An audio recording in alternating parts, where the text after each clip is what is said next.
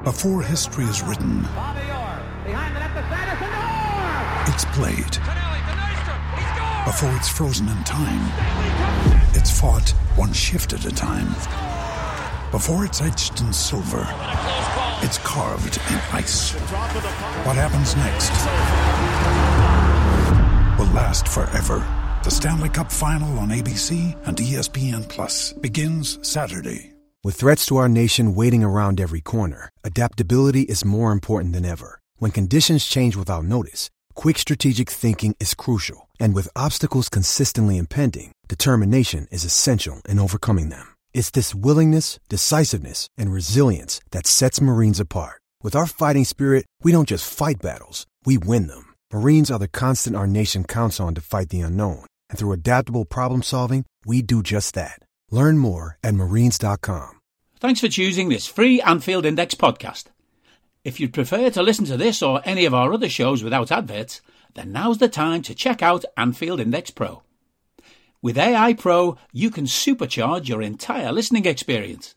You'll not only get all of our podcasts without the ads, but you'll have them far faster with our Quick Publish feature available exclusively for subscribers.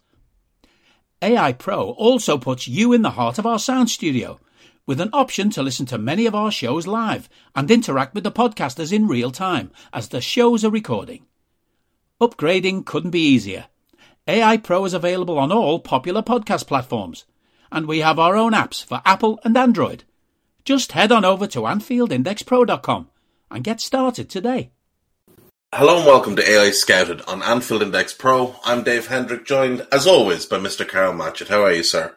I'm not too bad, thank you. Eagerly awaiting our first win of the season, but hopefully it's this one, hey? Yes, hopefully we do not have to wait much longer for victory in this Premier League season, because this weekend, well, on a Monday night, Liverpool will face Manchester United, who are, well, let's be fair, they're a laughingstock. But before we get to them, we should look at news that came out yesterday, and then news that came out to sort of contradict the original news.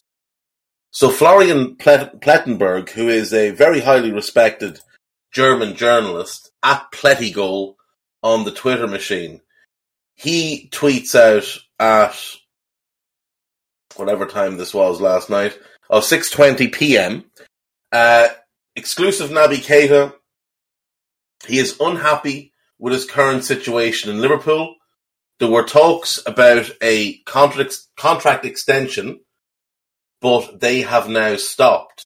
His departure is possible regardless of Thiago and Alex Oxlade-Chamberlain, but early stage. Talks will take place.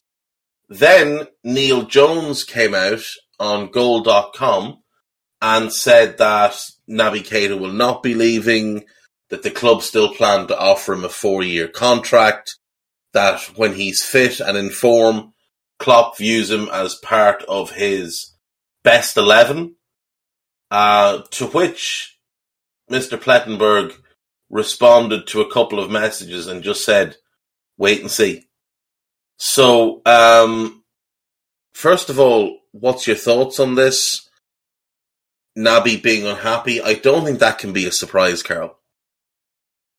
I mean, there's quite a few things he couldn't be happy with, to be honest. One is obviously his own availability over the time he's been at Anfield.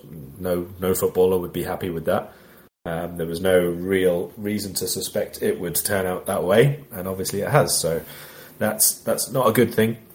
Last season was an improvement in that regard, certainly in the second half of the season, and his continual involvement when he was fitter was an improvement, but it was still having to be really managed. It was like one game in, one game coming off the bench, and one game back in, that sort of thing. So it still feels very, very...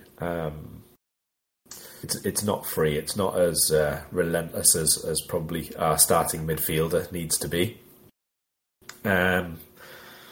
Obviously, he was really good mates with Sadio Mane. I don't know how much a single departure would really affect one player in the dressing room, but obviously we don't know who else he was close with, and perhaps over the last couple of years there's been a couple of... Taki. Yeah. He's very close friends with Taki Minamino. Yeah, so maybe there's an element of that. Maybe there's an element of he just wants a fresh start, as they say, and thinks that maybe it'd be a bit better there, or he maybe doesn't like the Premier League. Maybe he wants back to the Bundesliga, such as the rumours are. It's really hard to judge that kind of thing, but I don't think that actually anybody involved would be fully happy with how it's turned out with Keita. He's capable of so much more. We would have expected so much more. He would have expected so much more. I know he's like probably one of the most divisive players in the squad, but I don't think that there are many in our squad who give us what he does when he is available. But as is always, the bigger issue is having the player who is available all the time, because it's kind of pointless having the best number 9 in the world if you only have them for 8 games a season, isn't it? So I wouldn't be surprised if he left. I wouldn't be happy if he left. I'm still in two minds, to be perfectly honest, about an extension, whether that would be the right thing to do or not. Because while you have obviously the need to protect your assets and not lose them on free transfers whenever possible, that sort of thing. One, we've shown we can cope with that. The odd free transfer departure is not the end of the world. We've done it with Gini, we've done it with Emre Can. We'll probably now do it with Alex Oxlade-Chamberlain as well. Losing 2 in the same position in the same summer on a free would be a little bit more difficult to take, I think, because you have to replace them. And the other side of that equation is, let's say, the Nat Phillips principle, where you give them a new contract to protect the valuation of them, but then if you don't sell them, you're not really protecting anything. You are actually expending more. So it's a very, very difficult balancing act. I'm not really sure what the market would be like for Keita, to be perfectly honest. I don't think there'd be a huge rush of clubs this summer. So if it's Leipzig and they want him back, that's a pretty special case, to be honest. I don't think that means there would be another 3 or 4 clubs maybe pushing the price a bit higher. Well, there has been rumours over the last year or so that Monaco would very much like him, that Dortmund would like him, and obviously Leipzig have been mentioned.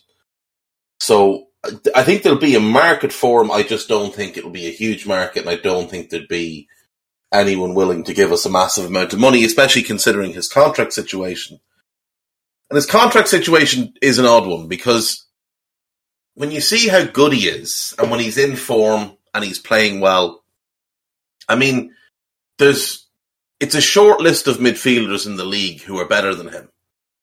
We only have 2 midfielders who are better than him, in Fabinho and Thiago. The unfortunate part for us is that he and Thiago have such injury issues that together they basically make one player. And we can basically split a season across Naby starts and Thiago starts in that left-sided role. But that still leaves us starting a substandard player on the right-hand side.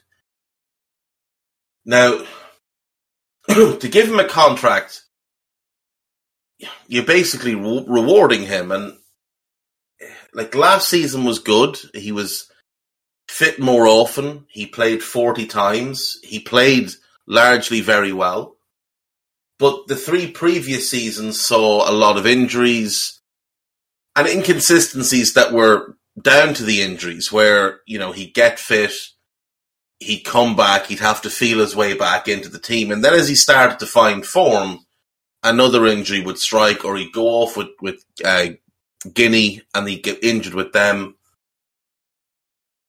This is all the fault of Ivan Rakitic, by the way, because Naby had never had really serious muscular problems until that horrendous tackle by Rakitic at the Nou Camp in Naby's first season. Now, the flip side of this is, if you're Naby Keita's agent, I don't think there's a shot in hell you're allowing him to sign a new contract with Liverpool after watching Jurgen Klopp pick inferior players over him time and again when he's been fit. Monday night, he was fit, didn't even get on the pitch. James Milner, 36 years of age, can't play anymore, but he's in the team. Champions League final. Jordan Henderson was garbage all of last season. He gets picked. Now, I know he's the captain, but if your team has been picked on merit, Naby should have been in the team. So you're probably having that discussion with him as well. Now, the problem we have, Carl, is that we need 2 midfielders as things stand. because Milner's not good enough and Oxlade-Chamberlain isn't good enough.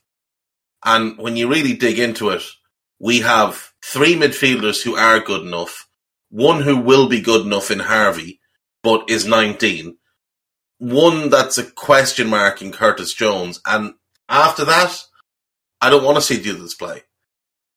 So we could do with 2 midfielders in the door, a backup for Fabinho and a starting right-sided player.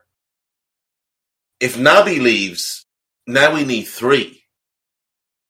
And next summer we could be looking at Naby leaving for free, Ox leaving for free, and Milner leaving for free. And no money coming in to replace them. So it's poor squad management. And our midfield has been overlooked for years now. It hasn't been maintained at the same level as the attack and the defence. And I get people try and shoehorn Fabio Carvalho into the midfield group. The kid's never played in midfield. He didn't play in midfield for Fulham. Fulham played 4-2-3-1. He played as the 10, and he played more as a second striker than a traditional 10, or he played left wing. So I look at this and I think, would I give him a contract in an ideal world? Probably not. Probably not. Because you'd worry about those injuries as he gets older, because the lad is already 27, he'll be 28 in February, and I just don't see him becoming a robust midfielder moving forward. Now, again, you can make the argument, well, we'll just rotate him and Thiago, and that's at least one spot in the midfield locked down. But again, he might not be happy with that. Thiago might not be happy with it. And it still doesn't solve our problems on the other side. But ideally, I think we would have been looking to sell him this summer. But I don't think we can afford to sell him now. Because if we sell him now, the chances of us finding a superior midfielder to Naby at this point in the window is quite low. Unless we already have somebody that we're looking at. And we still aren't fixing the issue with our midfield, which is the other side. So it's quite a difficult situation for Klopp to manage if it's true that Naby's unhappy. Now, I don't think he's going to be the type that will cause any trouble or he won't stop or anything like that. But we are going to have to find at least 2, but ideally 3 midfielders now next summer with no money to replace, no money coming in from the 3 who'll be leaving. I do think that, you're absolutely right in what you say, obviously, certainly in terms of numbers, unless... No, you can't even expect a young player to come through and fill the spot of even a Milner, to be honest, because he plays a fair amount and he obviously has other roles within the squad as well.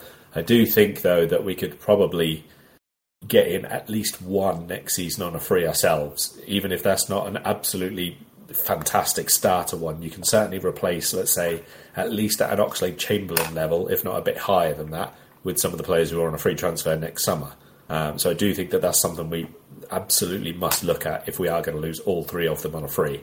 There's people at the minute I think Soler is on a free. Tielemans, obviously, we've spoken about before. I don't think Tielemans is first 11 anymore, but could he come in and play this similar sort of role as a Milner or something like that? And Oxlade-Chamberlain, of course he could, absolutely. Yeah, Thomas Lamar's on a free next summer. Yeah, you take him.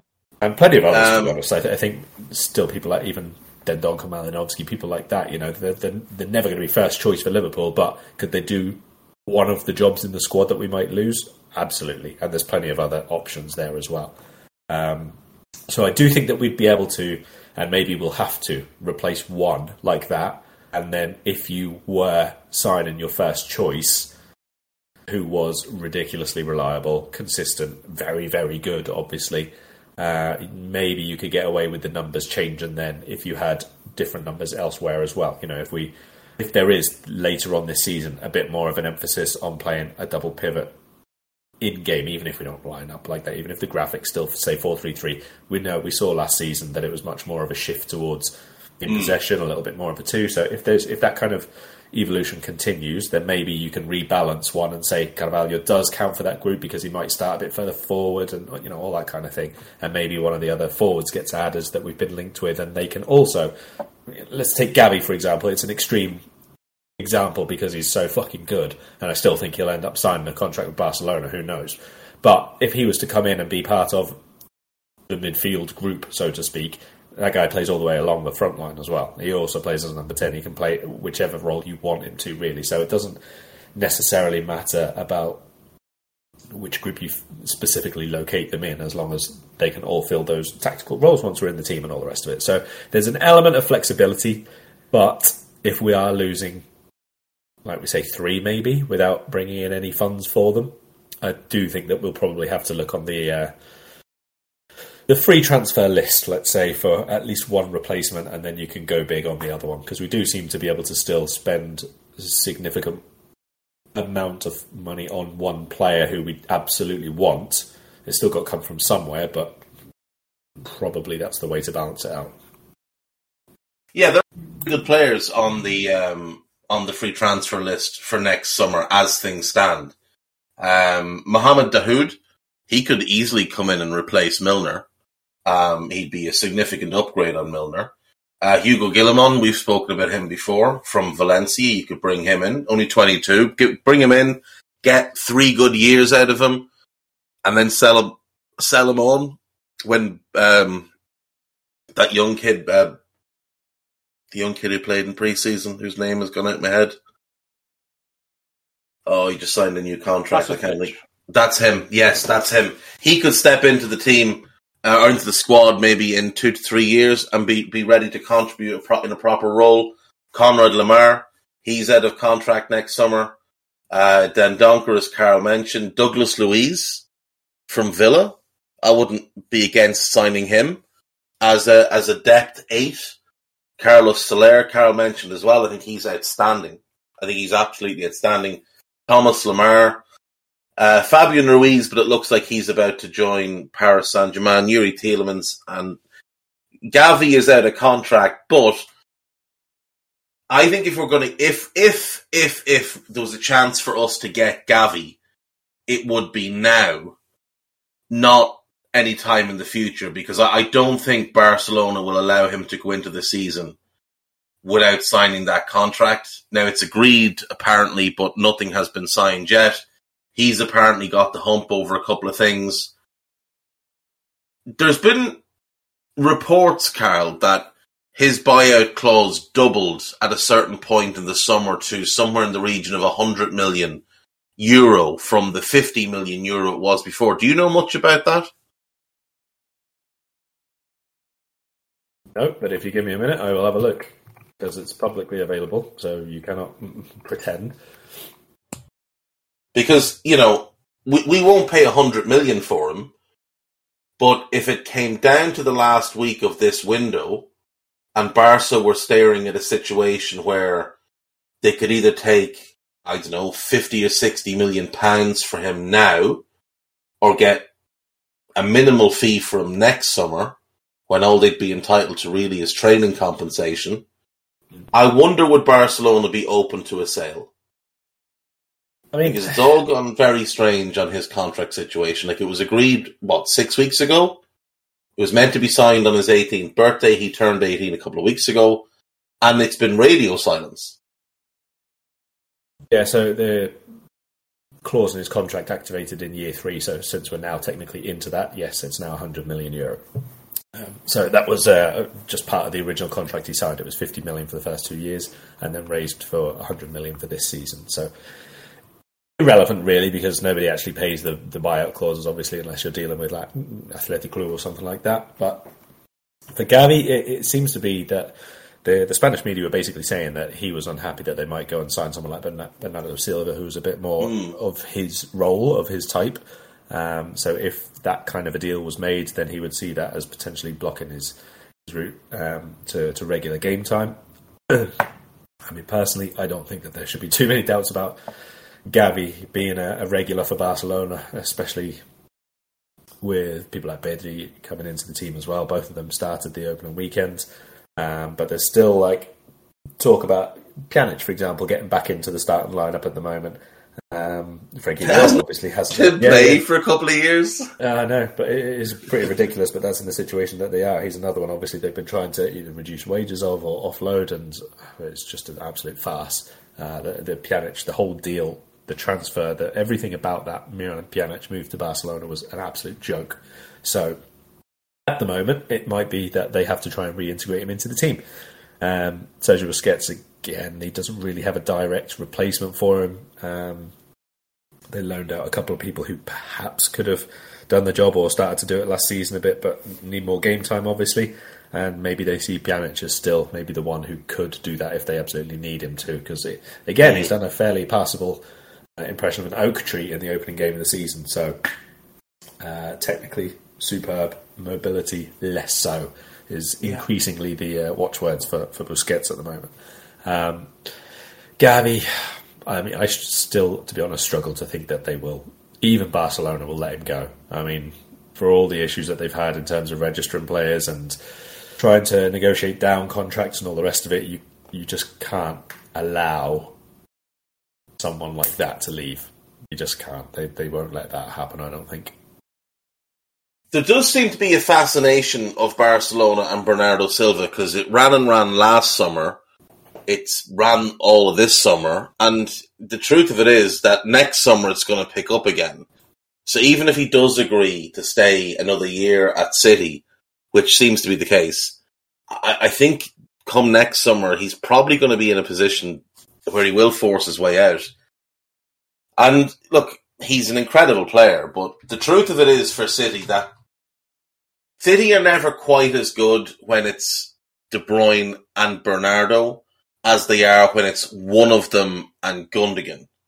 Those two both play a little bit better when it's Rodri and Ilkay Gundogan with them, because they just set a better platform for them to go and play off. So Bernardo might look at that and just think, this is great and all, but I don't play as well with Kevin as I do with Ilkay, and Kevin's going to get in the team ahead of me. So maybe that's where his logic will be. And come next summer, he'll only have 2 years left in his deal, and City might just think, okay, well, now it's time to cash in. Look, the Naby thing is going to run and run. We can only keep an eye on it for the next couple of weeks and see what happens. I thought it was interesting that Neil Jones came out so quickly with his story. I thought the line about Klopp viewing him as part of his best 11 was both interesting and amusing, because, well, Jurgen hasn't really shown that that's the case. What we do need from Naby, though, is we need a big performance on Monday night, because we are playing Manchester United, who are... I don't even know how to describe them, Carl. It's just so bad, it's almost funny, but at the same time, it's kind of gone beyond funny, and there's almost a feeling of pity for how bad they are. But all of it is of their own making, and I'm enjoying seeing some of their fans suffer after how excited they were when they beat us 4-0 in pre-season. Yeah, I couldn't see that coming at all, could you? Oh, no. When they beat us 4-0, I thought they were going to win the league. That was my immediate thought. I mean, I don't know how many times every single fan of every single club needs to be conned, disappointed, humiliated, and or any other word by pre-season results and performances. We will never learn as a collective footballing community, clearly. But even so, by any stretch of the imagination, even, I would say, watching the game, how you would think that United were going to have a better season than Liverpool, I don't know. Because, scoreline was ridiculous. But the actual match was still almost as one-sided as it gets. They just happened to score every time they went forward, basically. I suppose since we're on Cater anyway, we should start with our team and do it in reverse to how we normally do. Because United are, like you say, almost an indescribable mess at the moment. And I do think that we should spend quite a bit on, at the very least, their last outing. But let's do it in reverse and go through what we want first, because I think for this game, maybe more than any other recently, we have to go by what's available for Liverpool and what we think we need to do slightly differently from the last couple of games, because no more margin for error here. You can't go 3 games into the season and be drawing all of them. My head may actually explode then. Let's get this right, basically. It has to be the starting point. So, Alisson in goal, over to you. Yeah. The defence has to be Trent, Joe, Virgil. Has to be Trent. Has to be Trent, Joe, Virgil. Left back. Yeah. I think Andy Roberts still starts, because I don't think Costas did anything at all when he came on the other day. No, I think he did something, Carl. Oh, well, yeah, I think what he did was he had an enormous crap on the pitch. For a player whose crossing is normally one of his strong points, his crossing was an absolute abomination when he came on. He couldn't really complete a pass, and he just didn't look right at all.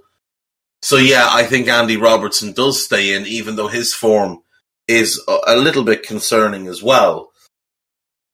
So that's the back 4 then. Trent, Joe, Virgil, and Andy Robertson. It's a strong defence. It's absolutely a strong defence. It's the defence that won us a league title. So it's something we can have a lot of faith in.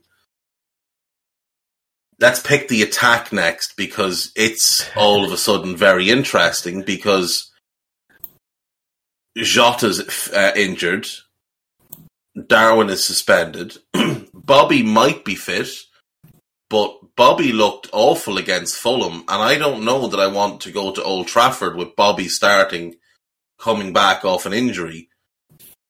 But then I don't know that there's another option. I've seen some people suggest playing Carvalho as the false 9. Again, it's just not something that I see Klopp doing. Could he play Carvalho on the right of the front 3? That's possible. He could play Harvey Elliott on the right of the front 3 as well. Salah will start, Diaz will start, but I have to say I'm completely stumped as to what the third one will be.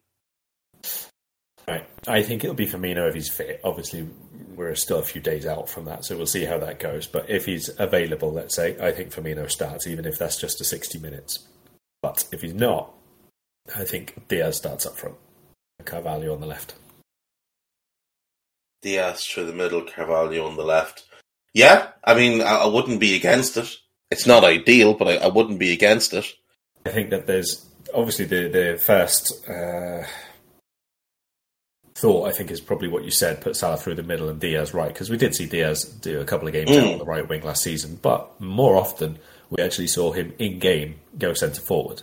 And there was obviously quite a bit of rotation between him and Mane at the time. A couple of times when Jota was there and he would push left instead. But later in games especially, we saw Diaz be left as the furthest forward player. Obviously very, very explosive, really good ball carrier, that kind of thing. So I wouldn't be surprised if we started with him there, leave Salah right-hand side. And again, you've still got lots and lots of flexibility to change that around, depending on who we pick in midfield in a minute. But for me, first choice midfielder right now on form is Harvey Elliott, so I'm going to continue this rotation theme by bringing him into the mix as well. If the 3, as I've mentioned, Carvalho, Diaz, Salah isn't quite working, you've got a lot of options to switch them around. Diaz to the right, Diaz to the left, Salah in the middle, Harvey Elliott to the right, and Carvalho back into the midfield 3, if you really want him to. Like you've said before, we've not seen him there in, I'm going to say, a meaningful pattern of match, because I know he went there for a little bit the other day, but it was not really in that role. We were pretty split across that midfield 4 to a front 2 or 3 at times, so I don't really see too many other options, to be honest. I don't see any of the younger players are going to suddenly come into the lineup, and I don't see a formation change either. No, I don't see a formation change. I've seen a few people suggest that Klopp might go 4-2-3-1.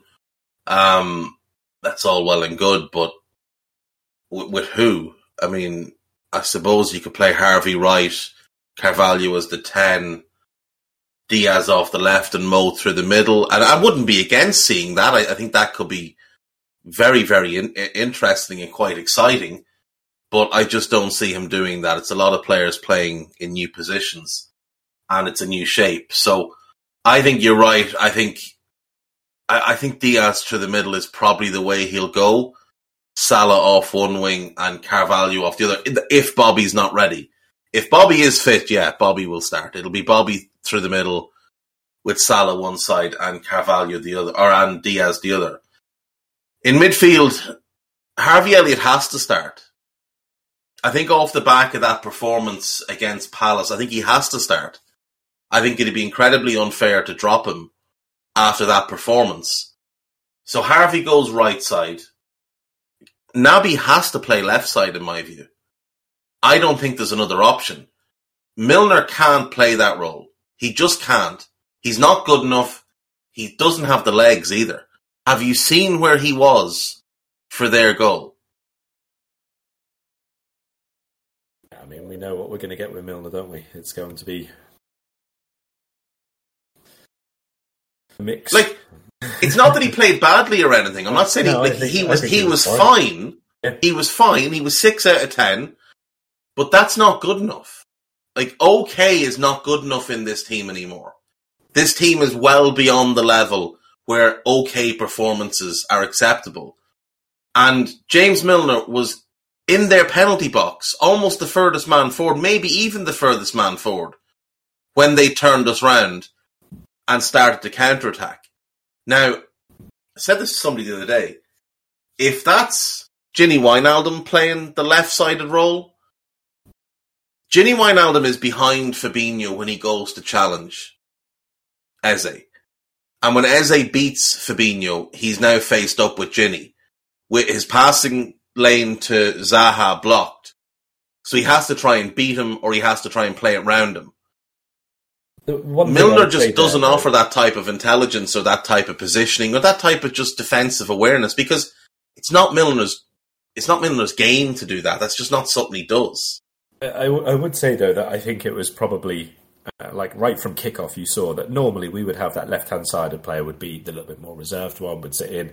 But I do think that right from kickoff, you could see that both number 8s were making a huge, huge effort to get into the box an awful lot more. And we were so dominant in that first half that both 8s were trying to be involved in that build-up play and pressing really high upfield, in trying to make the extra person in the box so that we could take the lead. So I do think that there was an element of probably slightly overdoing it in that regard. I don't think that Milner would normally have been that high up from that role. Like Thiago wouldn't have been in the box if he was in that role for any reason whatsoever. But Thiago is more naturally... Like, James Milner is just not a central midfielder. He has never been a central midfielder. James Milner is a winger who never had any pace but could run up and down a lot. And he worked his way into this utility role. But asking him to play the most nuanced position in our team is just outside the remit of what he can do now. We have 2 lads that can play that role at a high level, Thiago and Naby, because we allowed Gini to leave for free. But, like, we never got counter-attacked against when Gini was in the team. Ever. Because he just stopped them. He'd block off passing lanes. He'd cover for Fab. When Henderson was the 6, he'd be in there holding his hand. Like, look how much more frequently we get countered now than we ever did when Wijnaldum was in the team. So when people ask, well, what did he do? Well, that's what he did. He stopped us getting countered. He enabled our counter-attacks by being a good conduit between the defence and Sadio. And he was the ultimate release valve where if somebody found themselves trapped into a corner, they could always find him with an out ball. And he'd hold on to it. When we were trying to relieve pressure defensively, you could always give it to him and he'd hold on to it and let us step out. That's what Gini did. And that's what we miss in this team. Like, our midfield has never looked better under Klopp than it did with Thiago, Fabinho and Gini as a 3. They were brilliant together. And the understanding was perfect. But you take Gini out, and all of a sudden you end up with James Milner charging into a penalty box for a ball he's never going to get near. But regardless, I think Naby has to play on Monday night. I think Naby has to be the left-sided 8. So you're going Harvey and Naby. I'm going Harvey and Naby. What would your thoughts be on who plays that left-sided role? Yeah, same ones, assuming that Keita is actually sharp and, is not just like finishing off his pre-season, so to speak, because obviously he was ill for a little bit and missed out the last 2 weeks or something like that. But assuming everything is fine in terms of sharpness and touch and all the rest of it, yeah, he'd be in as well. I do often struggle to say Keita straight back into the 11 when I've not seen him play, because he is someone who sometimes takes a few games, a few sub-appearances, build himself back up. But at the moment, there is not another clear shout because of injuries and form elsewhere. Yeah, because the other one that you would somewhat trust to play that position is Curtis Jones. Because Curtis will work to direction. Now, it can be clunky, it's not always what you'd want there, but Curtis can do a job as the left-sided 8. Better than Milner, better than Henderson, who just finds himself very awkward when he plays in the left. But Curtis is out as well, so Naby is the only one fit of the three that we can trust in that position. And that then leads us on to the number 6 position, Carl, where, I don't know about you, I thought on Monday that Fabinho played well. He got caught for the goal. He overcommitted when trying to make a tackle on Eze. He got beaten in a one-on-one by one of the best one-on-one players in the league. But that moment, that 3 seconds where Eze dropped a shoulder and went round him and kind of ran through Fab's trailing leg as he tried to trip him, that seems to have coloured a lot of people's opinion on how Fabinho played. But I thought he played well. Passing was crisp. He was aggressive.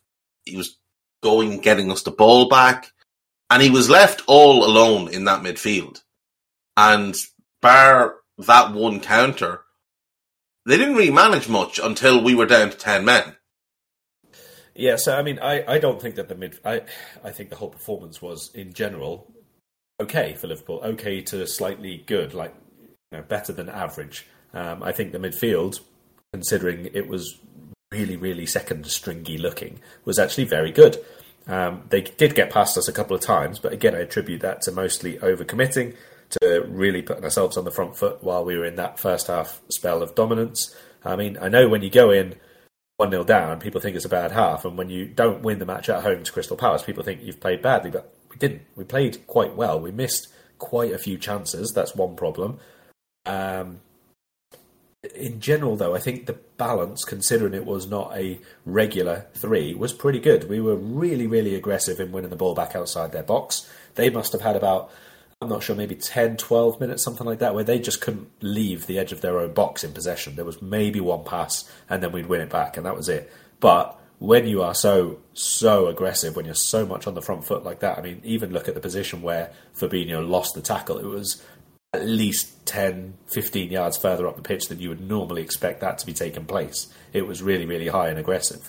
So once you miss out on that, you are obviously suddenly in a lot more danger than you normally would be. And we know that that can be the case with Liverpool anyway. We play really high defensive line. We leave it 2 versus 1 or 2 versus 2 at times. And we accept that risk because it makes us more adventurous and dynamic and more likely to force turnovers in dangerous areas. But that said, I do think that Fabinho missed more challenges, and not just tackles, but more 1v1s than he would normally do. I think that their quick exchanges of passing caused us a few troubles in the second half as well, when I think our tempo dropped overall, not just Fabinho. And I think his passing was okay, but it wasn't as progressive as it usually is, to be honest. It wasn't inaccurate. He wasn't wildly booting it out of play, and there was no first time hoiks in 60 yards into the air as there was after we made a couple of midfield substitutions. Mm-hmm. But it was not progressive passing from him. We know Fabinho, when he's on his game, can split a defence. Even if there's a line of 4 and a line of 5 in front of him, he can find the way through. There wasn't really anything of that, which in itself is not a big issue because, as I said, we had 2 much more adventurous number 8s. We had Harvey Elliott with a lot of combination play, so it doesn't need to all be on Fabinho. I don't think he was bad. I don't think he was great, but it was a big improvement on Fulham on the opening weekend, and also the overall midfield performance and contribution is a lot more important than any single individual. And overall, I thought it was good. That was a performance that Liverpool put in there to win 2-1. That overall performance that we did was a victory inducing performance, except we didn't score twice and we got someone sent off. That's what it is. That's football. That's what makes it weird and stupid and annoying and really, really good. That's just what happens, I'm afraid. I thought that game was crying out for Naby, to be honest. Like I said, Milner was fine. He didn't do anything wrong, but he didn't do anything that actually helped us try and win the game either. Like his passing was poor. He doesn't offer anything. I did say about the midfielders, and I said like, Milner's performance was okay, perfectly fine. Nothing particularly wrong with it. Not a performance to lose the game, not a performance to win the game. He was doing a very standard version of our second midfielder's role. That's what he was. Yeah, and like I say, if we had a good player there, I think we win that game. I actually think we win the game quite comfortably.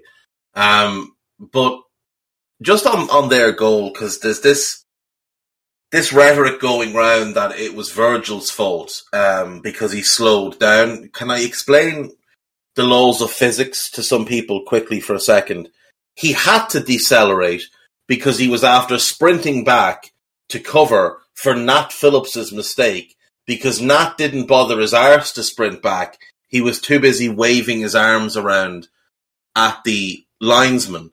Also, Trent, who was just behind Eze when he went past Fabinho, made no effort to get back at him either.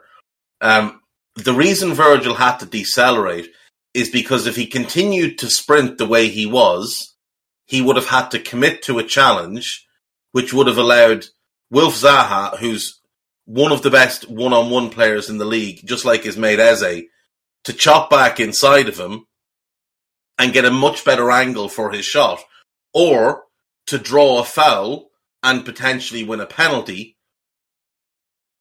And Virgil had just given away a penalty a week before, which is probably playing in his mind. But I think what he's done is he's just narrowed his angle and said, I'm going to back the keeper here. I'm going to back Ali from this angle. And it's a great finish by Zaha.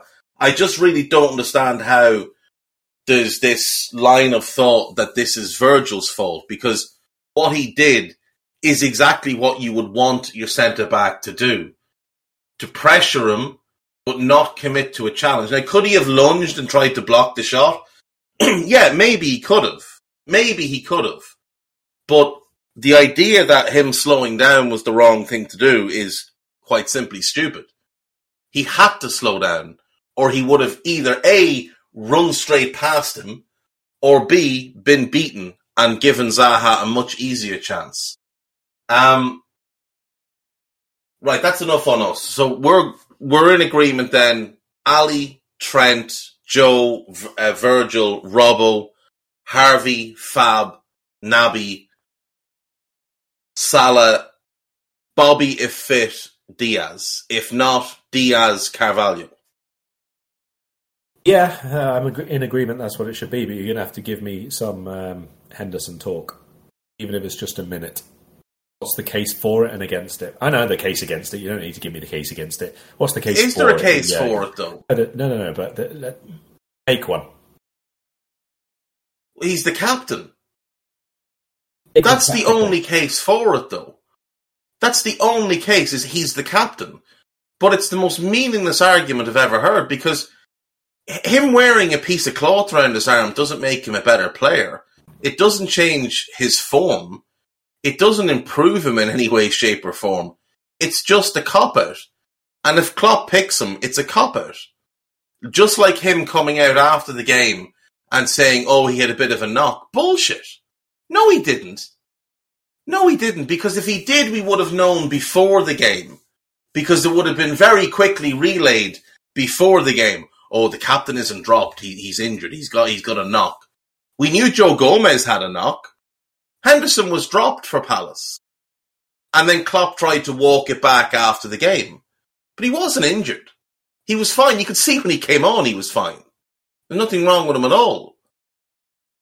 The only case to play him is that he's the captain, and it would be a cop-out to pick him, because he doesn't deserve to be in the team. He's not good enough as a right-sided 8. He's fine as a 6 against certain opposition, and United, to be fair, are one of those certain opposition, because they are garbage. So you could make the argument that, look, we give Fabinho a rest. even though he's just had a week to rest.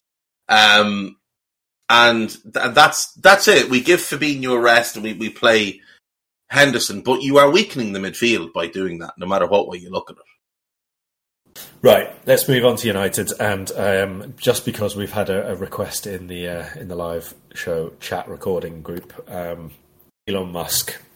I'm going to run through this in about 30 seconds. If anybody hasn't seen, Elon Musk tweeted, "Oh, by the way, I'm buying Man United earlier in the week," and people lost their shit over it, despite it obviously not being anything at all. And he did follow that up later on and said, it's a joke, it's an on-running thing. So basically what this is anytime Elon Musk, which is quite often, says something of any nonsensical variety about spending an extortionate amount of money, he gets a load of Man United fans saying, please buy Man United, because they hate their owners. And so he was basically responding to that in a jokey term. And then he did follow that up again afterwards, just to keep people on the toes, obviously, by saying, although if I was to buy any sports team, it would be them. Yeah, that's basically what happened. People got all excited at, I think it was about 2 a.m, and it was all nonsense. And the BBC, because this is what the BBC do, ran a story on it without mentioning the secondary tweet about him saying it was a joke. Your colleague, who is, causing you to become very haphazard with your timekeeping, Miguel Delaney, he had a story yesterday that that there are multiple groups interested in purchasing Manchester United. One of them is Jim Ratcliffe, Britain's richest man. Some other spoofer, Tom something, then tried to make out like he was sort of sitting in a room with people who were discussing this going on. And then a story came out that the Glazers were potentially open to selling a minority share. And the collective of individuals they are allegedly in negotiations with to sell a minority share. Well, if you think the Glazers are bad human beings, Manchester United fans, I have quite a lot to tell you about the people being mentioned. Apollo is the name of the private equity firm. I would suggest just Google Leon Black, who is the founder of Apollo. Apollo Global is the name of the company. I would suggest just Google Leon Black and have a look at some of the images that come up, who he's friends with, who he liked to spend his time with, and then read into some of the stories about what he did at the house of said now deceased friend. And I think you will agree with me that this individual is absolutely horrible and not someone you should want at your club.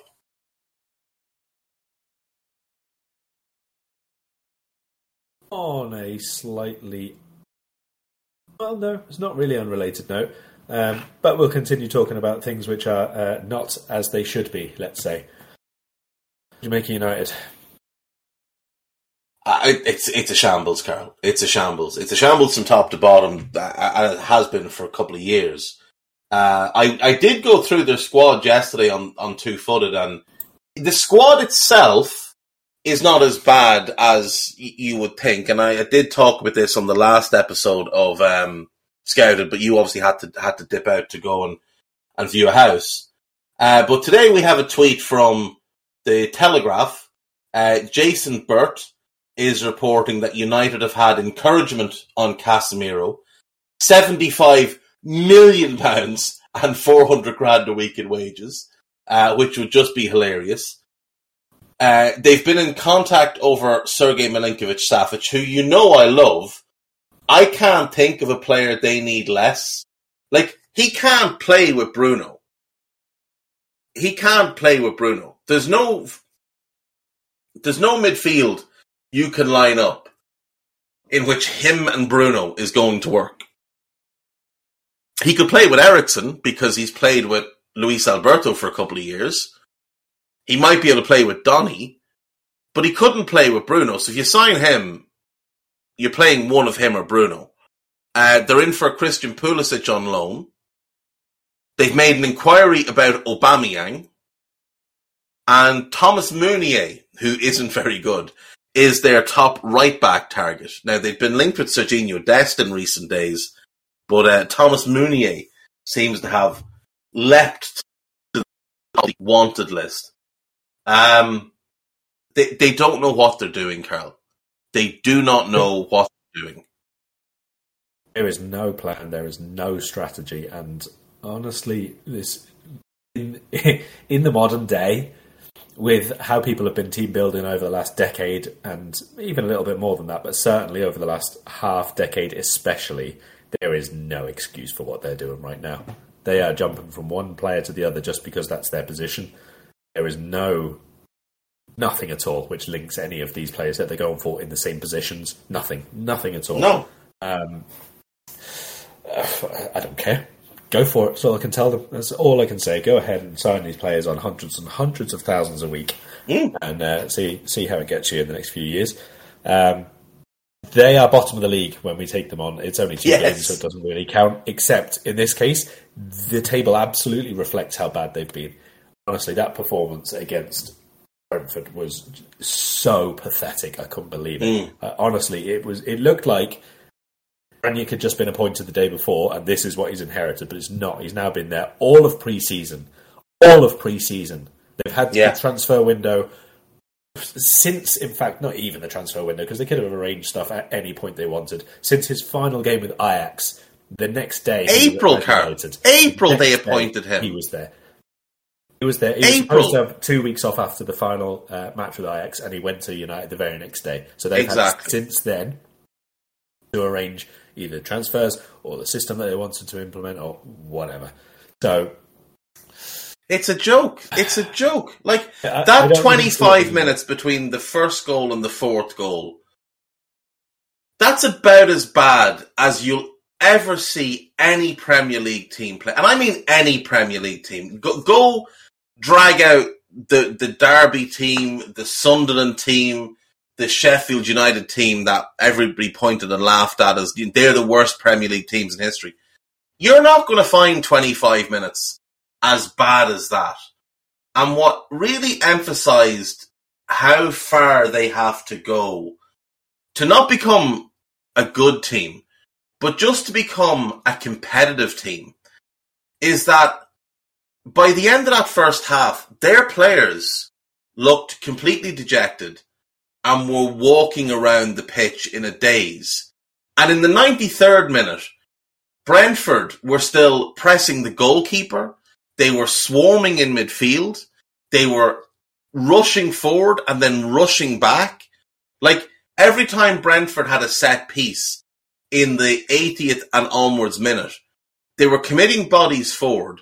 And then, if, say, De Gea managed to catch a cross, one player was running up and getting in his way so he couldn't get a quick throw or a quick kick. And all the rest of them were sprinting back, not just into position, into a deep block. And United, never once did I see any level of commitment, any level of cohesion, any level that this is a group of professional footballers that have been coached. This looked like United had had a COVID outbreak and it had to pick like some of the staff from the training ground. Like the fella that mows the grass was there. The lad who lines the pitches out. The fella who checks your passes on the way in at the security hut. This looked like in fairness, Harry Maguire could easily pass for the fella who check your pass on the way into the training ground. This is what that looked. It didn't look like a group of professional football players. There was no pride at all in their performance. No desire to fight back. Cristiano tried to get them going when it was 1, tried to get them going when it was 2. And at the third goal, he was throwing his arms up in the air. He was having a big sulk and storming up the pitch to fucking tantrum himself. And the captain is stood looking completely gormless and completely lost. The 5'3" centre-back next to him just looked baffled by what was going on. The goalkeeper, who's on an absolute fortune, looked hapless. It was a shambles. And Erik ten Hag is in part to blame. Now, I know he inherited this shit show, but, you know, he's, like you said, he's had since before pre-season. He got the job in April. He could have been planning from then. He should have told them, I need a director of football. I need someone in to help me with recruitment. Who you have is not good enough. If I'm coming, that's what I want. I want a recruitment specialist with me. And he didn't. And he's had all this time to get these players used to how he wants to play, and it doesn't work. You can't play a high line with Harry Maguire. You just can't. You can't play a high line with David De Gea. And then, when you decide to make changes at half-time, you don't actually change anything. You just change the players. You don't change how you're playing. You bring on Varane for Maguire. Yes, it's an upgrade. And yes, he's more comfortable in a high line. Oh, sorry, they brought on Varane for Martinez. But then they left both centre-backs on the wrong side, because Varane's best role is on the right, and Slabhead is better on the left. But he left them the opposite way round. He brings on Malacia for Luke Shaw. That's not an improvement. And then he brings on McTominay for Fred. And it's still a one-man midfield. The first half was literally Fred in midfield, Eriksen flittering about, Bruno having a tantrum, and nothing else. It's the only midfield that was more vacant than ours this week. It was an absolute horror show, and honestly, those subs baffled me. Like you say, they didn't change anything, they didn't change the setup, they didn't change any approach play at all, and ultimately, obviously, they didn't get them back into the game. I don't know. My big issue with them right at this moment is that I don't really know. I can see obviously that they're trying to play out from the back. Everybody can see that because it went so horribly wrong. So you can see what they're trying to do from that perspective. But what is different to what they were doing last year? Because they did try to play out of the back last year. It wasn't particularly good. It wasn't particularly quick. It wasn't particularly effective. But they did pass out from the back. There's no difference there to what happened last year. Just that it looks a little bit more deliberate now, maybe, but also it was highlighted because they got absolutely torn apart by doing it. That's literally how that result came about. So, I'm very, very surprised that he has gone so not defensive-minded through midfield, considering they've made no improvements or alterations there other than offloading Matic, who maybe if he started would be even worse than what they had, but not by too much and not really relevant. I don't understand trying to put Christian Eriksen as a 6 with Fred next to him. I mean, if you were really, really desperate to use Eriksen as a part of a double pivot, I think I'd have to have McTominay over anybody. He's at least more of a sitter, a defensive patroller. He's played centre-back, that sort of thing. He's at least more... He's rangy. He can cover ground. And he is a bit more disciplined as well. He is more disciplined. He's not best used in a disciplined manner, but he will. He has before sat there and literally sat there not using his best traits because he's been told to. So I do think that he would have been the better option if you were absolutely determined to have him and Eriksen. But I don't understand Eriksen and Fred whatsoever. I'm done seeing the whole thing was a shambles, Carl. The whole thing was a shambles. It was such a mess. It really was. And it really was. Just allow me to put you in the mind of Raphael Varane for one second. You're a 4-time European Cup winner. You're a World Cup winner. You're one of the most highly regarded central defenders of your generation. You have been, without question, a great player. You may not be a great player anymore, but you're still a very good player. You're playing Brentford away in the second game of the season, and you're sat on the bench behind a fridge and a fella who's 5'9". Like, what is going through his head as he's sitting there looking at that, watching them, like, just continually 40 yards apart? He's got to be sitting there thinking, what on earth is this?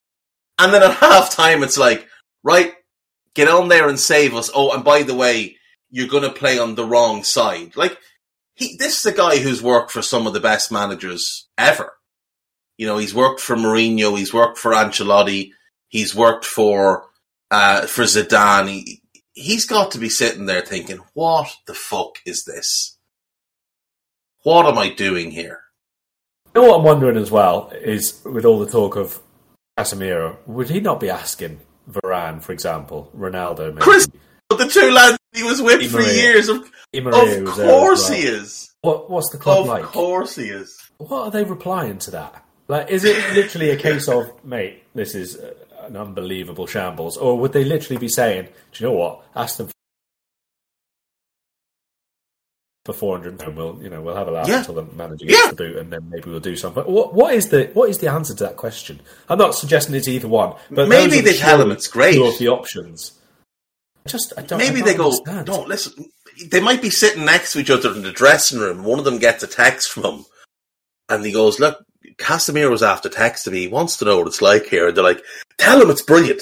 Tell him it's brilliant. Go on. Tell him it's brilliant.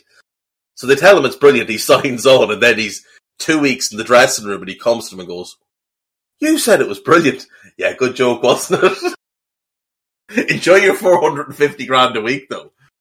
But, like, if you're any top player, and you're looking at that club, bottom of the league, the place is a shambles. It's been a shambles since Ferguson left. You're looking at this Cristiano stories about how he's trying to force his way out. You're looking at the manager and thinking, well, okay, he won at Ajax, but like Frank de Boer was more successful at Ajax than this fella. So, what's he all about? Maybe I'll meet him. I saw Delaney was on Off the Ball, the Irish radio show, and he was talking about sort of his first impressions of Erik ten Hag. And he just said, like, one of the things that is really striking is he just doesn't seem like he's got any type of charisma to him. Like, he doesn't really seem like the type that could inspire a team to go out. He strikes me like, I don't know if you've been watching All or Nothing, but Arteta comes across as a complete personality void. And for every game, he's got some sort of gimmick that's very, very cringeworthy. And it's fine at Arsenal, where most of the squad are kids, and they're all a bit, doe-eyed and, we're professional footballers, this is great. But then the camera pans to Lacazette, and he's looking at this fella thinking, you are a fucking spoofer. This is nonsense. And he's the fella wearing the armband. And it's got to be the same in the United dressing room. I think Ten Hag is probably the same way.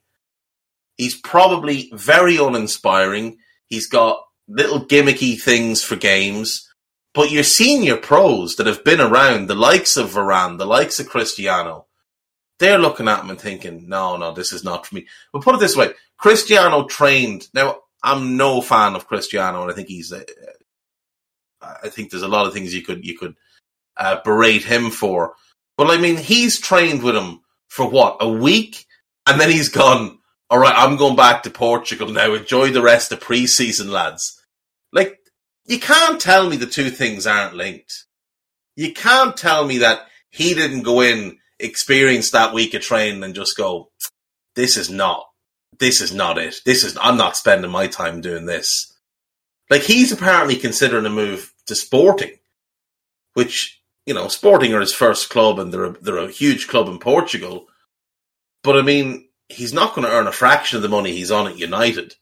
But he's apparently so desperate to leave that he will go there. Erik ten Hag has got to be at least part of the reason. I mean, let's say for Cristiano precisely, and let's stick with the official... Oh, sorry, the unofficial line is that he wants Champions League football, isn't it? At the moment, United don't look within 2 years of that. Next year is already off the table as far as I'm concerned. It was before a ball was kicked this season. We made our predictions. Neither of us put them in. I think you put them outside the top six as well, didn't you? I did. I think I had them seventh. Yeah, both of us had them seventh. That at the moment looks like it was overestimating them at the moment. Yeah. Obviously, there's a long, long way to go and lots can change, blah, blah, blah. But at the moment, it's at least 2 years before they're looking to get back into the Champions League. And if the recruitment in the final couple of weeks of this window is the recruitment which is talked about at the moment, you can probably add another year to that. 100%. And the thing is, Carol, but a well-run club, when he turned round a month ago, or it's longer, how long is it? It must be 6 weeks ago since Cristiano went off to Portugal and the news came out that he wanted to leave. A well-run club is going, great, brilliant news. Let's get him gone. Let's find a new home for him as quickly as possible. Get him out because he's only going to be a distraction. He's on $500,000 a week and it's ludicrous. And he completely destabilized our dressing room last season. So let's get him gone. And let's focus on the future. And here we are, 2 games into the season, and he's back in the team. Now, like, for me, again, a sign of weakness from the manager. This guy went on strike. You can dress it up however you want. You can make all the excuses of, he had a family issue to deal with. No, he didn't. He went on strike. He went back to Portugal and extended his summer holidays while you and the rest of the squad had to go and slog your way around Asia and Australia. And second game of the season, he's starting. He'd never kick a ball. Imagine that at Liverpool. He'd never kick a ball again. The day after he went back to Portugal, we'd have had somebody making phone calls to see who wants this fella. You can have him for free. We don't even want a fee. Just take him. It'd be the same at any well-run club. Aubameyang did far less at Arsenal and they kicked him out the door. He was the captain and they booted him out the door. Like, it just wouldn't happen with us. It wouldn't happen at City. It wouldn't happen under Tuchel or Conte. It wouldn't it wouldn't happen at any well-run club. But here we are 2 weeks in and he's back in the team. And that's after the complete disrespect he showed to the manager in the pre-season game that he played, and then again last weekend after the Brighton game. And yet this guy's picking him. Is he afraid of him? It's such a strange situation. The whole thing is a mess. And when you get a chance, do go back and listen to the last 10 minutes of yesterday's Scouted, because I thought I made some good points about same thing as you. This can't be, we're going to get in the Champions League this season, we're going to be a title challenger next season. Because that isn't how this works. The only team that's gone from where they are to winning the title, challenging for the title and winning European Cups in recent memory is us. And how did we do it? Bit by bit by bit. Step by step by step. We didn't go out and try and make earth-shattering signings. The first summer, we brought in Matip, we brought in Wijnaldum, we brought in Mane. One in each line. The second summer, we went out and we brought in Robbo, we brought in Ox, and we brought in Salah. One in each line. Then we got our earth-shattering signing. We got Virgil.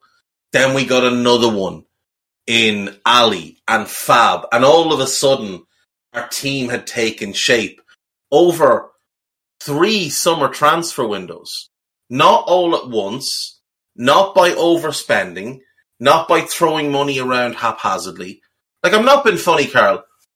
Anyone who watches a decent amount of football could have done a better job running that club this summer, because there were really good players out there who would have massively improved them, who could have played in the style of play Ten Hag wanted, because Ten Hag had the second half of April and all of May to let the recruitment staff know, this is what I'm looking for, this is how I want to play, and these are the profiles of players that I want you to find me. That's my biggest issue with it.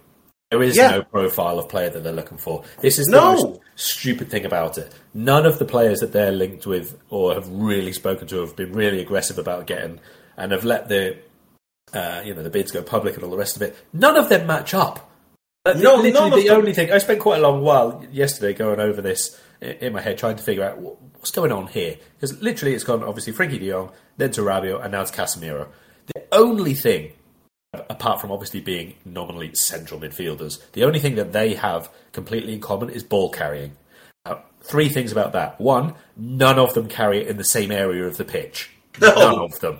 None of them start in the same area of the pitch to pick up possession to do the actual ball carrying, or do the ball carrying in the same phases of games. Like Casemiro as a ball carrier is utterly different to Rabiot when he is going to dribble the ball. Yeah. When he's going to lift it upfield.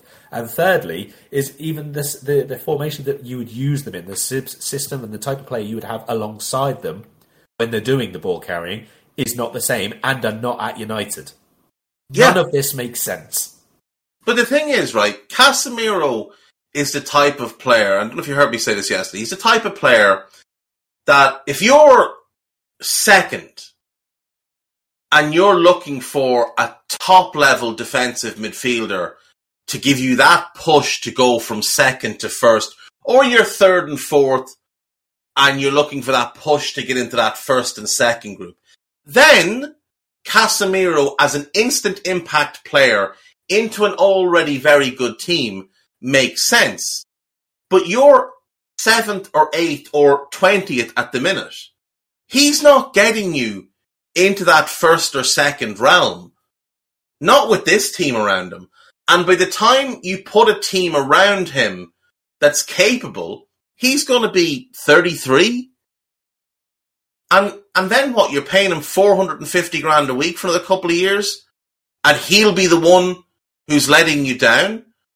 And the other factor of this is Real Madrid don't sell players who they think still have something left. Like, they thought Cristiano was going to have a big drop-off as an all-round player. And they were right. They thought they'd gotten the very best out of Varane. And they were right. Like, the players, Sergio Ramos, they were willing to give him 1 year because he's a club legend. They didn't want to give him 2 years because they knew he was finished. And they were right. They don't let players go unless they believe those players are finished or simply not good enough for the level of the club. Like, they'd have kept Isco if they thought they could get any little bit out of him this season. Any little bit. But they knew they couldn't, so they got rid of him.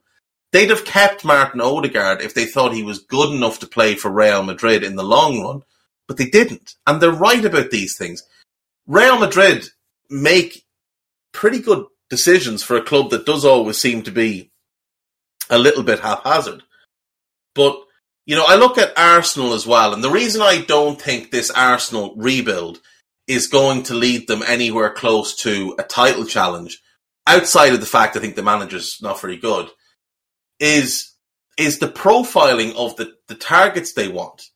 They spent 6 months trying to get Vlahovic. Now, Dusan Vlahovic is a 6'3" centre forward who's a line leader, who's physical, who's aerially very, very strong. They didn't get him. They tried for Osimhen. They tried for Isak. They tried for Darwin. And then they pivoted and went to Gabriel Jesus. Now, he's a good player, obviously, but he's not the type of player you wanted. They wanted Lisandro Martinez to come in and be a backup left side centre back and a backup left back.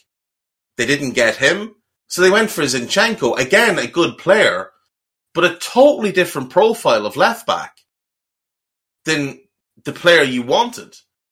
That's why I think Arsenal will fall short. I think Arsenal have signed some good players, but they're not what they wanted in the first place. And that, to me, shows a club that doesn't really have a clear plan or doesn't have good people in good areas. You wouldn't see it at City. You wouldn't see it with us. What are we expecting? I was going to say, let's go for an expected United lineup here. Yeah, let's do an expected United lineup and get this wrapped up. De Gea will have to start in goal because the other option is Tom Heaton. I mean that's problematic. Can we take a second here to just acknowledge the most recent transfer rumour, which Guy has just posted in here for us? I've just had a quick look. It's on the Mail. I'm not sure where it originated from. They're stating it as if it's their own, so maybe it's another one which has been released to the media in general. Man United wants Asmir Begovic. Oh, Jesus Christ. They were looking for Jan Sommer yesterday, who's at least a good goalkeeper. Just, again, completely at odds with how how the manager wants to play. Asmir Begovic, Jesus Please let Christ. this happen. Please let this happen. 3 years, minimum. Minimum. And you know what? They'd give it to him as well. If he went in and said, well, I want 3 years and $100,000 a week, they'd be like, bargain. There you go. Absolutely. He has, after all, been on the books of AC Milan. AC Milan, Chelsea. I mean, the guy, he's played for the big clubs. Christ. We'll use the term played loosely, but yeah, go on. Yes, I mean, he's trained at the big clubs. We'll go...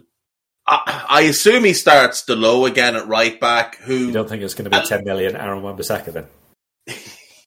If Palace get him back for 10 million, they'll be paying what he's actually kind of worth. It's not their fault United gave them... this is the type of thing. Like, you can imagine a couple of years ago, Palace, Dougie Friedman sitting around, drinking a can of Iron Brew or whatever it is that Scottish people do during the day, eating some haggis. And the phone rings, and it's Woodward at Manchester United. We'd like to buy Aaron Wan-Bissaka. Oh, would you? Yeah. No, he's had a very good season for us. We're very happy with him. He's a young player from our academy. A very good season. 50 million. And he says it, and everyone else in the room just sort of has to hold in laughter. And he gives them a big wink, like, I'm just taking the piss. They'll offer 20, we'll settle on 25, and it's a big win for us. And Woodward says, yeah, absolutely, we'll pay 50 million. The Maguire's the same thing. Like, there's so many of these deals that they've done where you just look at it and think, like, what was the mindset going in here? Like, how have you spent 50 million on Aaron Wan? How have you come out and said, you've spent 50 million, which is bad enough, and then you've come out and said, we looked at 804 right backs, and this is the guy we picked. First of all, no, you didn't, because there are not 804 footballers in the entire world who are good enough to play for Manchester United. There just isn't. There are not anywhere close to 800 footballers in the world good enough to play for Manchester United. So if you've looked at that many players for one position, you're either A, wasting time, or B, lying about it. And also, if you have looked at any more than 50, again, you're wasting time. But if you've come out with him as the best option, what are you doing? Like, how is that? What's the process here? And then to decide, oh yeah, we'll pay 50 million for him. Everything about that deal is funny. Everything about the Maguire deal is funny. Anyway, before we get bogged down laughing at every deal, because you could laugh at every one of them. Like, you could laugh at the fact that Maguire was 80. You could laugh at the fact that they thought signing Varane was going to win them the league. You could laugh at the fact that when Arsenal bid 30 million for Martinez, they were told, we want 35, and United paid 55 million for him. You could laugh at all of these things. But in defence, I'm expecting Delo on one side. I think he's going to start Malacia on the other side. Luke Shaw is among those I'd be trying to sell this summer if I was United, just to clean house and get big-waged players off the... big-waged, not big-wasted. Big-waged players off the books. Who are you starting at centre-back if you're Ten Hag? Because I think I'd go Varane and Martinez, considering there won't be a Darwin Núñez to absolutely annihilate Lisandro Martinez in the air. Yeah, I'm really disappointed about that. I was really looking forward to a Darwin Martinez face-off. It wouldn't really be a face-off, I suppose. It would be a chest to face-off. Yeah, it's a big loss for us, to be honest. And Darwin against Maguire in a foot race would have been fun as well. Yeah, I mean, I'm still thinking that Diaz against Maguire, turning him around in the opposite direction might be fun, to be honest. I think he's still going to start Maguire. I think it'll be Maguire and Varane, or Maguire and Lindelof. He can't leave Varane out still, can he? It's got to be Varane and Maguire for me, I think. I think Malacia will start as well. I've not been impressed with him in the slightest at the moment. No. He is like a 7-year-old with a new toy at Christmas. He's certainly enthusiastic, I'll give him that, and he's going to need that. But we'll see how long that lasts, because United tend to drain the hope and desire to live out of people quite quickly after they sign them. But at the minute he is... It reminds me of one of those little puppies that sort of chase around. Yes, gets the zoomies. Yes, exactly. So there's not a lot of positional holding going on there, let's say. No. Do you know, Guy's not going to like this. Do you know who he reminds me of? Albi Moreno. A little bit. I mean, I tell you what I want to see is Salah on the ball, and obviously Melassia's going to go out to him if he starts. It's the dropping a little bit deeper, playing the short pass and immediately spinning him behind, because all Malacia is going to do is go with him every single time and then not catch him on the turn. And obviously reverse pass from then either Elliott or Trent if they're there, or 30-yard chip out of play from Henderson if he's there. Then Salah will be straight onto it. So yeah, that's the likely defence. I think. I just hope he plays Maguire on the right and Varane on the left again, because it amuses me. You spent 80 million on the fella because he was a left-sided centre back, but this genius thinks he's going to play him on the right. Midfield, then we can only hope he goes with Eriksen plus one of McTominay, Fred, or maybe Martinez in there. I'm wondering if it's going to be Martinez. It'd be some statement if in the third game of the season his marquee signing that he wanted is dropped.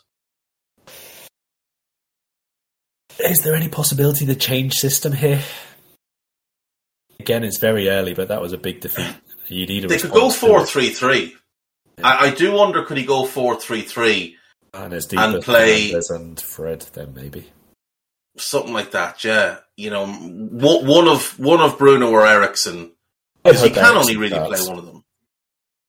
And then Eriksen starts. Yeah, so do I. He just doesn't. He doesn't look right at all. And play Martinez plus one of the McFred combo. In attack, I'm guessing Rashford, Cristiano, and Sancho. I mean, are we meant to be scared by this? It's just so mid-table. Now, they're good players individually, but it doesn't work with the midfield behind. It certainly doesn't work with the defence behind. And if he turns up and decides to play a high line against a front three that includes Salah and Diaz, they are going to get absolutely hammered. And he might be out of a job before the end of September, Carol. You reckon? If we hammer them, let me just have a look at who they're playing. So they play us, then they go to Southampton. They're not easy games at all. Then Palace away, and then Leeds at home, before City. Like, if we hammer them, I could see them losing their next two games away to Southampton and away to Leicester. Now, Leicester are a bit of a mess at the minute as well. But right now, you'd have to say Arsenal would beat them. Yeah. I don't see them going to Selhurst and getting a win. And then Leeds. Like, maybe they win one of the two after us. They beat one of Southampton or Leicester. And maybe they beat Leeds. But I still think they'll lose to us. They'll lose one of the other two, or draw it. They'll lose to Arsenal. I think they'll lose to Palace. And I think they will get annihilated by City. So you'd be talking about 1, 2, 3, 4, 5, 6 defeats 2 wins and maybe a draw out of your first 9 games, I don't know that there'll be much patience for that type of thing. I don't see what choice they've got. Pochettino, the fella they've wanted all along. Dave, even if they got Guardiola, that doesn't fix what they are. I'm not saying it fixes anything, Carl. I'm trying to get myself inside the mind of people who don't know what they're doing. Yeah. I don't know. I think it would be... I wouldn't sack him. You wouldn't sack him. No sensible club would. But not just that. I think if they sack the person who they put quite a lot of emphasis on coming in to, be the big new generation thing, I think it puts too much emphasis on them. I don't think that they'll want that at all. I mean, from the outside, there's already emphasis on them, but they're obviously completely impervious to that or oblivious to it, one of the two. But if they start publicly announcing, effectively, if they sack him, that their own decisions are terrible, that puts the focus on them. And I don't. The way around it for the Glazers is if you sack him, you also sack John Murtaugh, the football director, probably Fletcher. And you get someone competent, and you sack Darren Fletcher as well, and you just say he was their pick. We wanted Pochettino all along, but he wasn't available at the time. So we went with this guy because we didn't know what was going to happen with Pochettino, but now Pochettino's available. He's who we wanted all along. And you try and spin it. And there'll be a couple of simpletons in the media that will help them spin that story. Like, they will have a couple of local patch journalists who will gladly go to bat for them for an exclusive interview or something. So, look, it's a very rough spot that they find themselves in, but, I wouldn't be surprised if they're still in the bottom 3 coming out the back of that City game.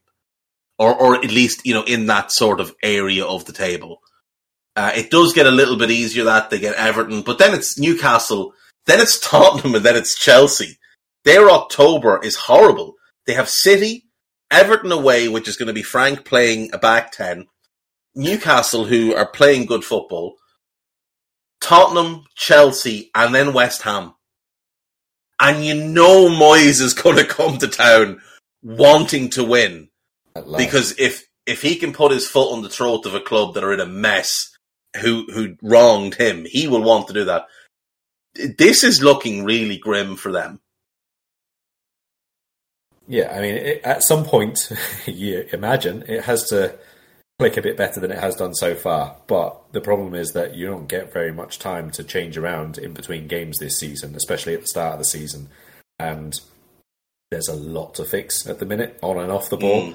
And, we've seen, not under Klopp even, but I'm thinking even go back to Rodgers, when you're trying to put in a completely different style at the beginning and it doesn't go too well. We had quite a lot of patience, I think, at that time, because I think it was, it's very evident, even in the opening game when we were absolutely spanked. Was it West Brom? We lost 3-0 or something too on the opening day. And Agger got sent off. Yeah, and it was like a horrendous game, but even so, we were very, very patient as a general group of supporters in terms of those inside the stadium and that. So they're going to have to rely on that happening, but they were booed off at half-time and full-time in their first home game. That's a bit of a worry, I think.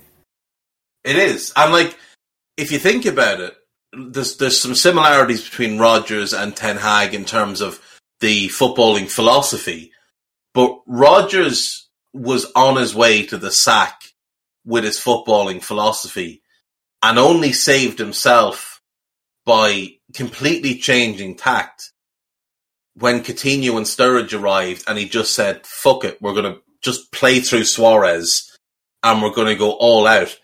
They don't have a Luis Suarez here to save him.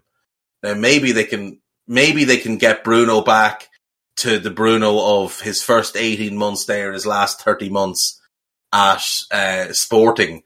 And maybe they can make it work that way. But this is grim. This is grim. And after that West Ham game, by the way, they've got Villa away, then Fulham at home, and then it's the World Cup break. So then they don't play for 6 weeks. And it'll be interesting to see what happens then. I think that period of time, there will be a number of managerial changes in the Premier League. I think clubs will hold out till then. But he has got to get points from somewhere. and I don't really see where they're going to come from. I think it's a mess. What is your prediction for this game? Last few times I've been big on predictions have not gone too well, have they? No, and I'm exactly the same. Because I think you said 5-0 against Fulham and I said 6 or something like that. Whoops. Our fault. 2-0? I think Liverpool are going to play 4 or 5-0 better than Man United. But our attacking options are pretty limited at the minute. Mm. But they are the biggest mess. Yeah. 3-0. They are. I'm going to go 3-0. I'm going to hedge my bets. I'm going to go 17-0. Yeah, see, mine does as well. Mine says, 11-0, Salah hat-trick, Diaz hat-trick, all of the defenders scoring. But I'm going to go... First goal. Gomez rattles one in from 40 yards in the 96th minute and doesn't even celebrate because they're just so pitiful that he doesn't feel like it counts as a real goal. I'm going to go 1-0. Because the last 2 times I've gone really emphatic on Liverpool victories was Fulham. And if you remember last season when we played Leicester away and they were missing everybody and I said we'd hammer them, on multiple podcasts I said we'd hammer them and we didn't. We lost. I'm going to say 1-0 with a scrappy goal in off the knee of Andy Robertson. That's what I'm going to say. And I'm going to hope... I'd take it. As long as it's a good performance as well, I'd take it. Yeah, that's the thing. Do you know what? I don't even care. I just want to win. We just need to get a win. We need to get 3 points on the board. I don't even care. And it would be glorious to leave them bottom of the league. I wonder, will we get a rendition of Eric's at the wheel this weekend? Should we slap them? I mean, look, last season we embarrassed them there. We embarrassed them at Anfield. They're worse. Now, we're in a bit of a weird position, but I don't think we're all that much worse than we were last season when we went there. So I think we'll win. I'm just going to go for the nice safe 1-0. A 4th minute Andy Robertson goal, and then it just plays out the way it plays out. Really and that's it. Really quickly. Everton going to get a point or anything out of Nottingham Forest? They're at home. I think they probably will. I could see it being quite a stale draw. And what about West Ham at home to Brighton? They need a point. The David Moyes treble in the bottom 3 is quite the thing, isn't it? All we need now is Sunderland to pop up and be 4th from bottom. And I mean, Southampton wear red and white. It's the same colours as Sunderland. So, yeah, it's a very Moyesy bottom of the league. I think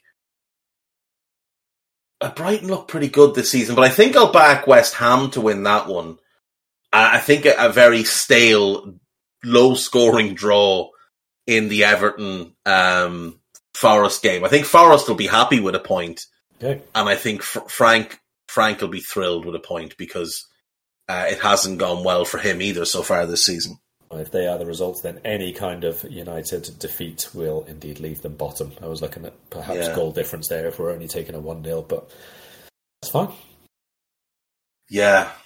Well, you never know. We might even get... If things go well, United could find themselves with a double figures negative goal differential after 3 games, which would be quite the thing.